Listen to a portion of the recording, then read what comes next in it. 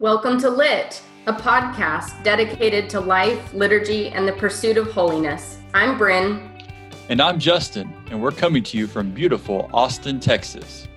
Where each week we're talking about liturgy in everything from daily living to following Christ. Today, we're going to be talking about the first in a two-part series that we're doing about confession. So today we're going to start out talking about the general confession, and then next week we're going to pick back up talking about our reconciliation of a penitent. And if you don't know what the difference between those two things is, as you're hearing this and you're thinking, how does any of this apply to me? Don't worry, because Justin's gonna tell you all about everything that you need to know about the difference. Right, Justin? Of course I am. But before I do that, let me let you tell everybody, where can you find these two liturgies just for reference in their prayer books?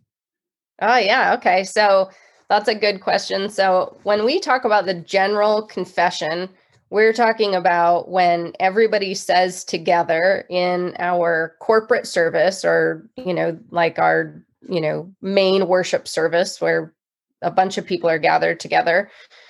So either in our Holy Eucharist service, we say the general confession. If you are in a Rite 2 congregation, then you're saying the general confession between the prayers of the people and the peace, and all of that comes before we do Holy Eucharist or say the prayer of Thanksgiving. If you're saying it in the daily office, then you're saying it at the very beginning of the service. In fact, it's often the very first thing that you do in that. And then the reconciliation of a penitent is actually a little bit further on in the prayer book, in our, and is considered one of our sacramental rites. So we talked about our major two sacraments, but the reconciliation of a penitent is considered one of our sacramental rites. Perfect. I just wanted everybody to have that backdrop. Really, I was just trying to keep you on your toes, make sure you're still hanging in there with me today. So now let's talk about confession. Let's talk about confession. So there's two components or two types of confession, as you probably just heard when Bryn described where these different pieces are in the prayer book. There's one that falls into a corporate setting. And when we say corporate, I mean in terms of the Holy Eucharist. We talked a lot about that on this podcast. It's planted right in there. In other words, when I say corporate, we say it together in the context of worship in the liturgy, when we're praying the liturgy together. And the Eucharist is something we don't do individually. That's something we do as some group gathered. It doesn't have to be a huge group, but there's going to be more than one person. Whereas and we're going to come back to this, but just for example, the daily office, as we talked about many weeks ago, you can recite that and pray that completely by yourself. And it also has a confession contained in it. And we'll come back to that, but just by way of an example. Now, individual confession, you're going to keep hearing me say we're going to talk about this later. We are, but I need to lay this out. Individual confession and reconciliation of a penitent is where we lay out our personal stuff, if you will. So there's these kind of three arcs. And for part one for today, I really want to focus on just why we have the confession liturgy and the corporate side of confession. And I think the simple answer to the first question is, I think the placement of it in the liturgy kind of answers the question somewhat. And if we think about our podcast on the Eucharist, this somewhat explains what's happening as we move through the liturgy. If I could take us back many weeks when we walk through the Eucharist, you have the readings. And you have things before the readings, but I'm going to hit the big things. You have the readings, then you have the sermon, then you say the creed, and then you have the prayers of the people, and then you have the confession of sin. There's the general confession. And then immediately following it is the peace.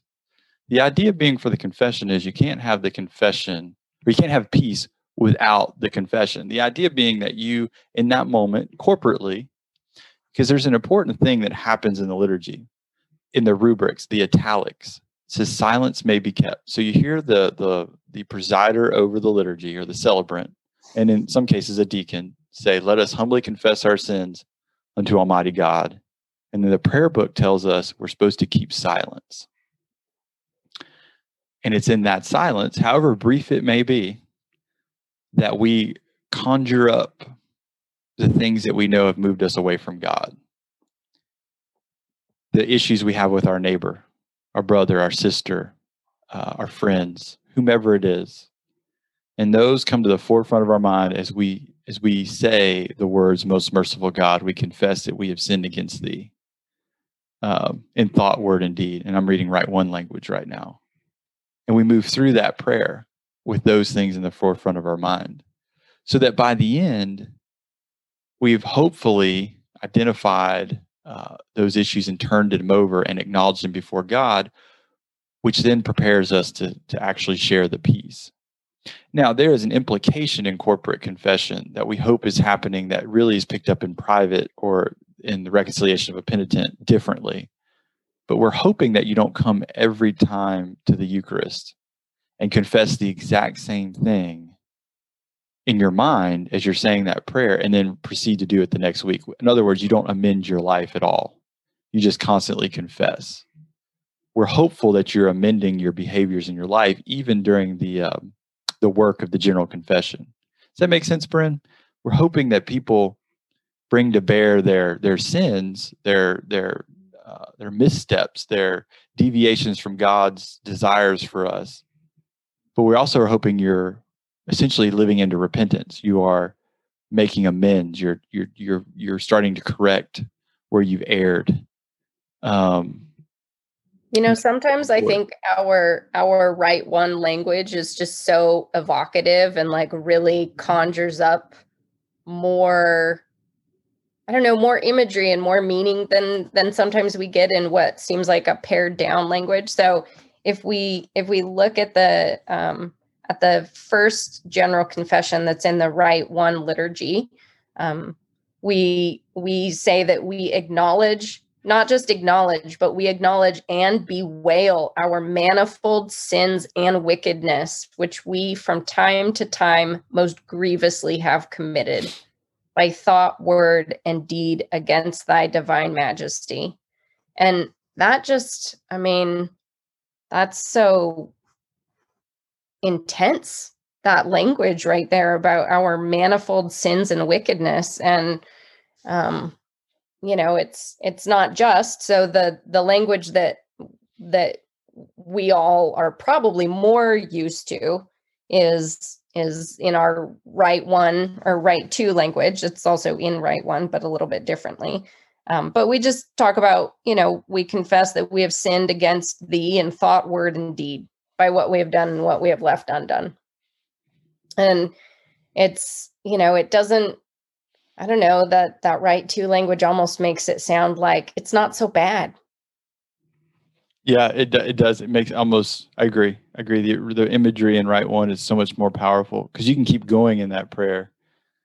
And even actually in the penitential order, which I think is on page 320 for Rite One, it says we erred and strayed from thy ways like lost sheep. Like lost sheep. That's a beautiful image of our kind of human frailty, our human desires and passions. And this is what the Desert Fathers talk about.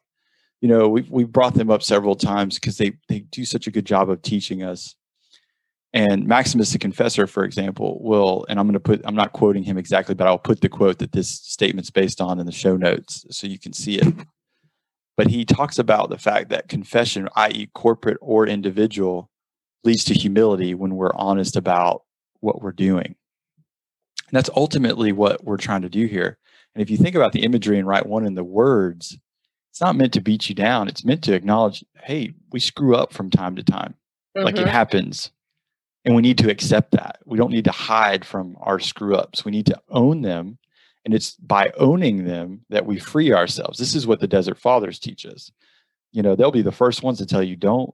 And they also tell you don't make a laundry list of all put those feelings, just those general feelings out before God in great humility in the act of confession and let yourself be released from them, because now you've owned up to them. You brought them into the light. You've brought them out, even though God already seen them. And I think St. Mark the Ascetic talks about this, that God already knows essentially all our screw ups. But it's the act of us bringing them out that bears and brings about humility and then opens the door to repentance. You're not going to repent if you can't acknowledge In other words, if you're doing something wrong and you don't acknowledge it, there's no way you're ever going to get down the road of repentance, because what happens? It becomes all about you.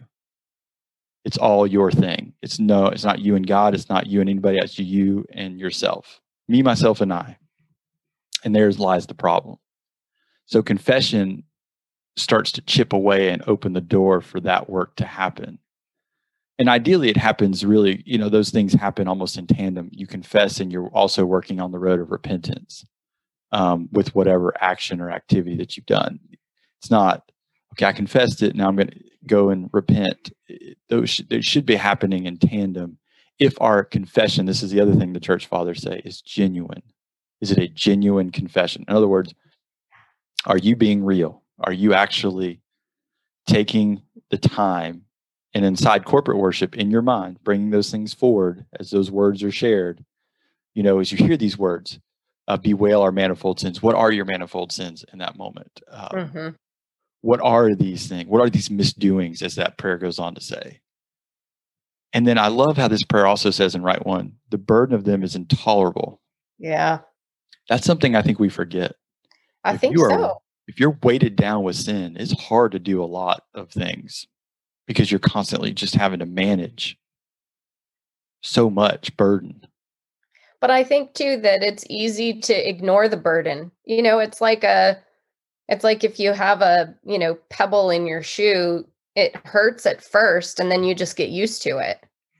And you don't, it doesn't even bother you anymore. Meanwhile, it's still burrowing its way into your skin and forming a blister and, all of these things that are damaging to you. Our sin can be that way too. And we don't always experience it as a burden. But we should, at least from time to time, we should be able to sort of unpack that burden and see, even sometimes maybe we don't realize the weight of it until we've tried to lift it off of our shoulders. And then we're able to feel, because the other side, and we'll definitely want to talk about this, the other side of confession is forgiveness. That's when we get to take that weight off. That's when we get to feel the relief of that burden. So we don't just, talk about this burden because it's a nice illustration, but because it's something that we want to get rid of. Yeah, and I think it's really powerful. In C.S. Lewis's The Great Divorce, this isn't strictly about confession, but if we think about the Great Divorce, which these two images that C.S. Lewis does of heaven and of quote unquote hell, and if you look at the people down in hell waiting for the bus, you have to read the book for all this to make complete sense. Such a good book. I'm doing a general overview. All the people that are kind of down there or over there, I won't say it's down. Well, they're kind of down there because the bus goes up, but it's not what you think of, but they're completely isolated in their own selfishness. Mm-hmm. And the more selfish they get, the further from the bus stop. And the bus stop's important because the bus is what transports people from hell to heaven. And they have an opportunity to make decisions up there. And that whole book is based off of some good early church theology, some of which was very controversial at the time of the writers in the early centuries of the church. We don't have time to get into that, but just so you kind of have a backdrop for that book. And I think that's important because you get so self-absorbed, and you're right, Brent, it's easy just to totally live with your kind of burdens. They don't feel intolerable. You don't realize you're getting an infection from the stone in your shoe that's now burrowed through your skin and is setting up inside your foot, and the damage that it's doing. We're really good at compartmentalizing things. Or we're good at doing, here's what we're really good at doing, and particularly in group settings. Well, I'll do it if they do it. Mm-hmm. That's I'll confess if they confess, as if our confessions are all yoked together somehow, especially when there's wrong between two individuals, especially two individuals in the same community, whether it be a church or a group or whatever it is. A lot of times we want to hold on. And again, we don't realize that confession can be done in a corporate setting, but we each individually bring to bear our thoughts and feelings. But I do think there's an interesting thing I want to say right here, though, that part of the work that's happening in a corporate confession is confession on behalf of God's people as well. That's why it is a general confession. There's the individual that we've been really talking about for the last few minutes. But there is dare I say, the church. What has the church done that we, the people in the church, are confessing as a group what we've done, things we've done and left undone, things you go on and on. We've talked about this in so many of our conversations, that what we do in our liturgy is done on behalf of the world, and we referenced Alexander Schmemann, a favorite of ours. One of his great books is called For the Life of the World. And we should put that in the show notes, just the title, in case people want to check that out. But, the point that he makes in that, and that we point to throughout the liturgy, is that these things that we're doing are for the life of the world. And in fact, as Christians, one of the things that we believe we are called to do is to work for the good of all people, even non-Christian people. And so we're also confessing the sins of the whole world, not just the sins of the church, which are great in and of themselves, but we're asking God to forgive humankind all of their sins. But I wanted to go back to something that you were talking about, how we sort of, we can all be complicit in sin, that like, it's not so bad if we're all doing it together, or, maybe we look the other way.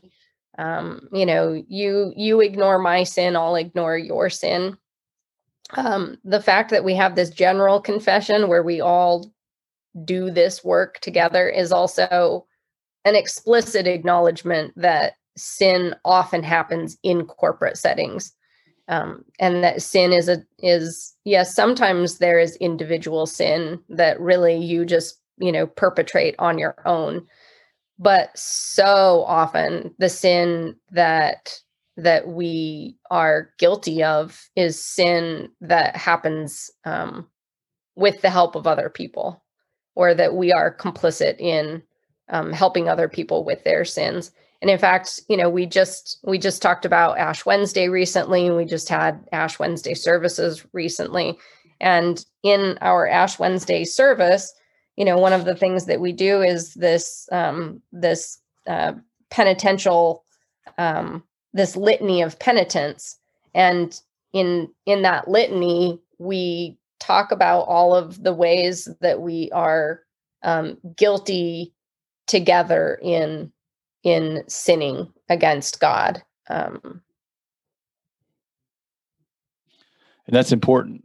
That's important to remember that. And that kind of goes back to what we've been saying all throughout this whole season of this podcast. We are connected in our common bonds of humanity unite us in the best of ways and in the worst of ways.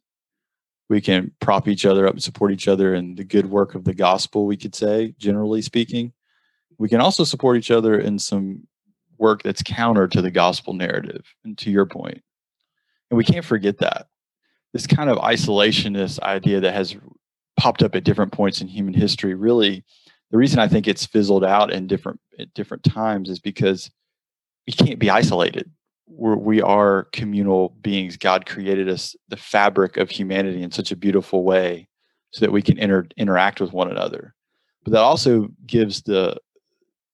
points to the possible pitfalls of being connected, and that is being able to sin together, support each other in our sins.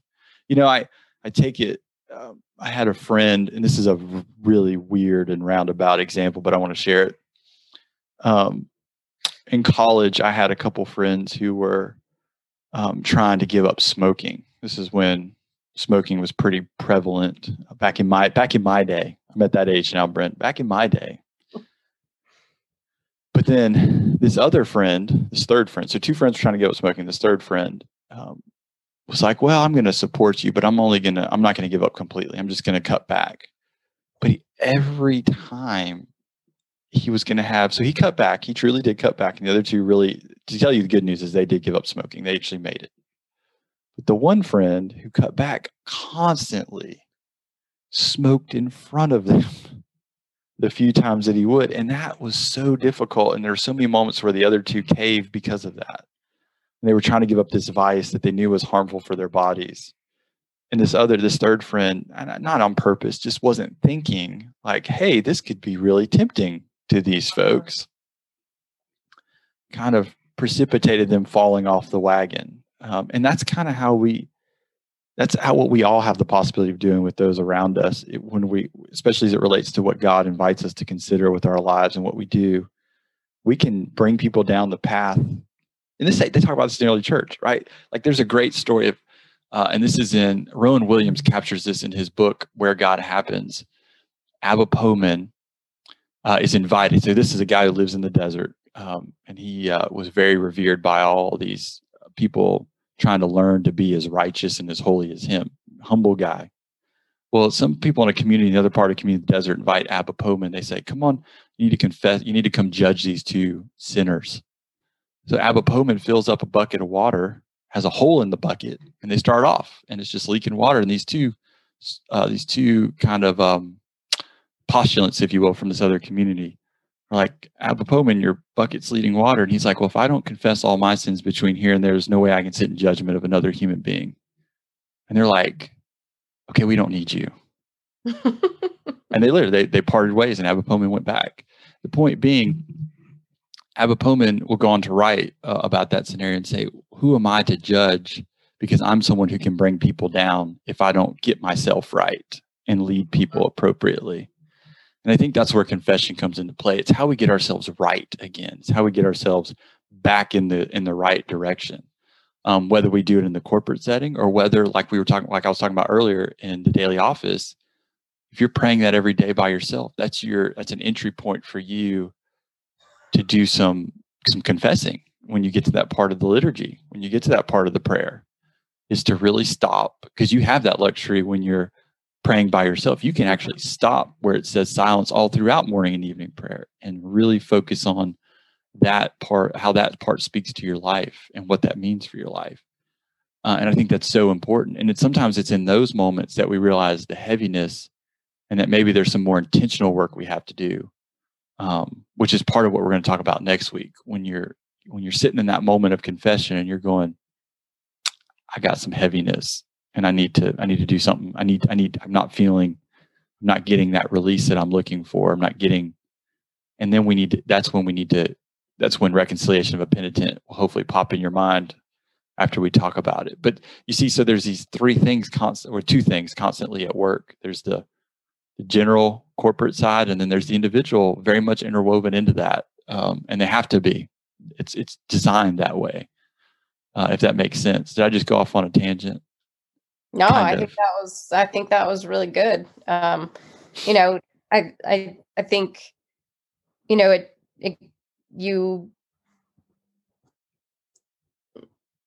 I think it's worth making the point that the sin that we confess and that we don't just confess, but that we really repent of is sin that has to be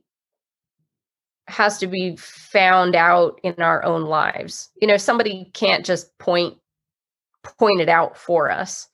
In that way, I've talked before about sin as a self-diagnosed illness, that, it's somebody else, calling you a sinner isn't really very helpful in you making amends in your life, or you deciding that the sin that you are carrying around really is an intolerable burden.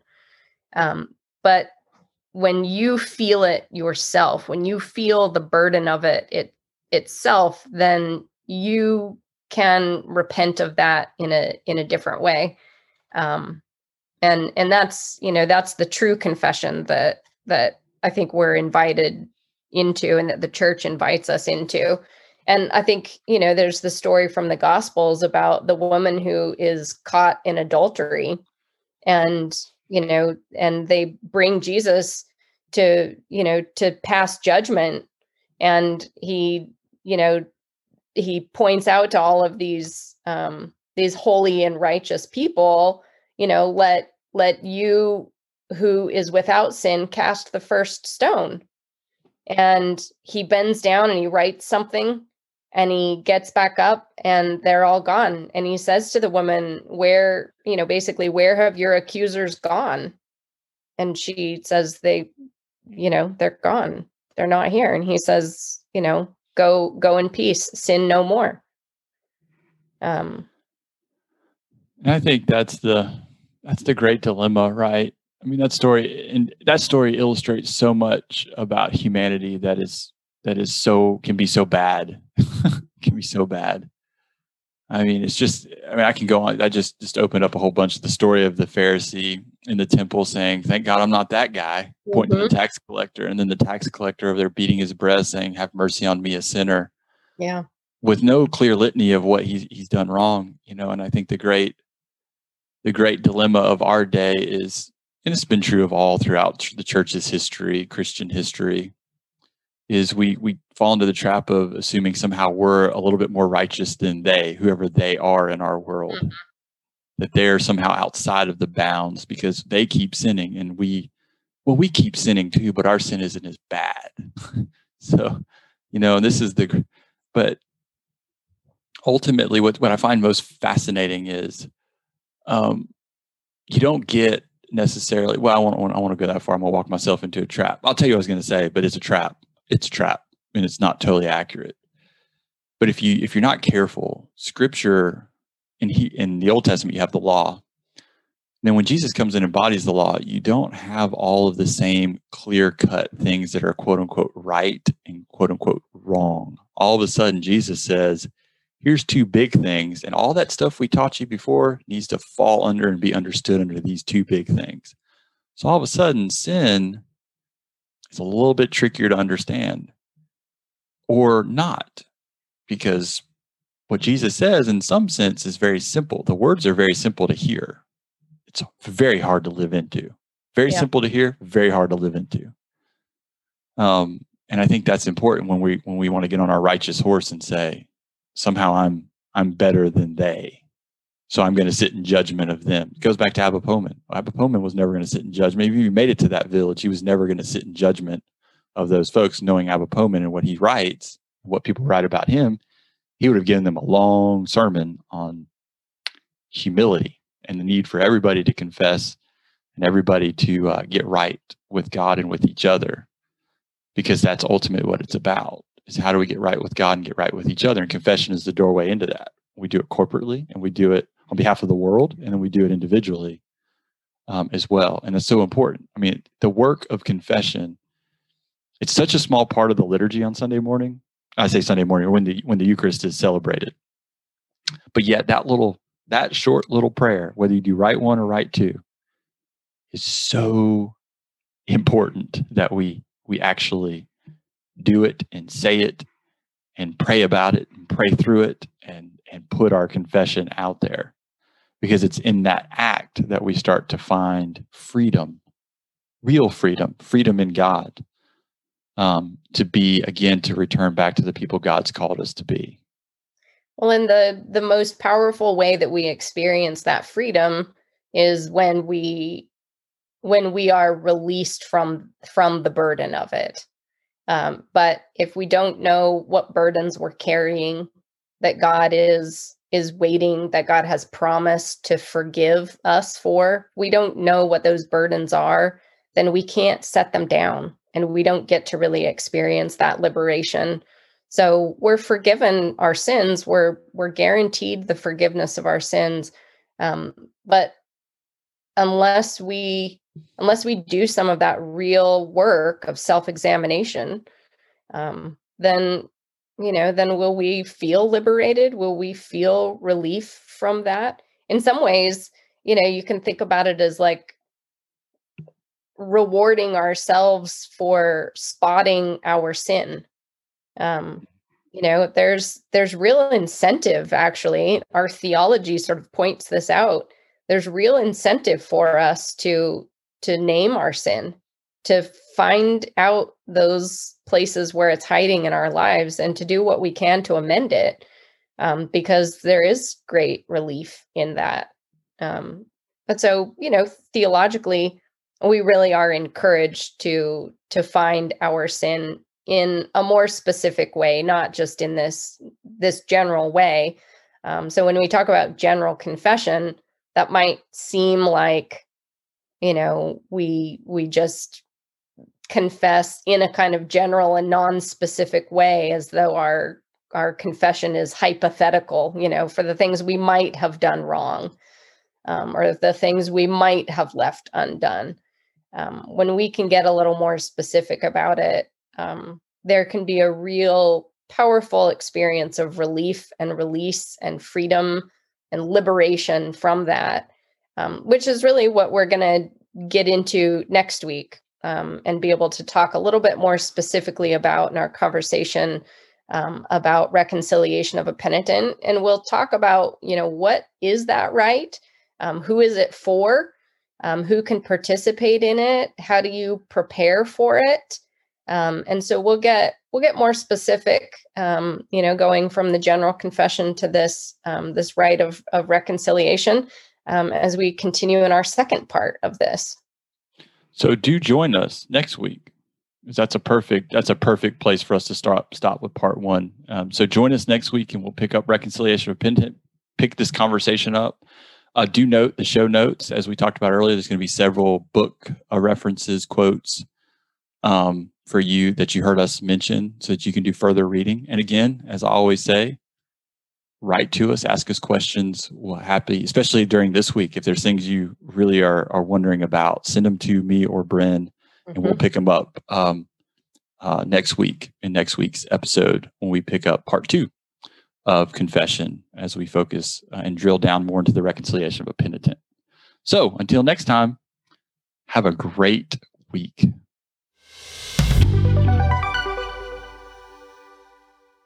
Lit is a production of the Reverend Bryn Bond and Justin Yon, Episcopal priests in Austin, Texas. Music is provided by Alitu. We encourage you and invite you to send your questions to us via the emails you'll find in the show notes below. We will answer them on air at a future date, and we so appreciate your listenership.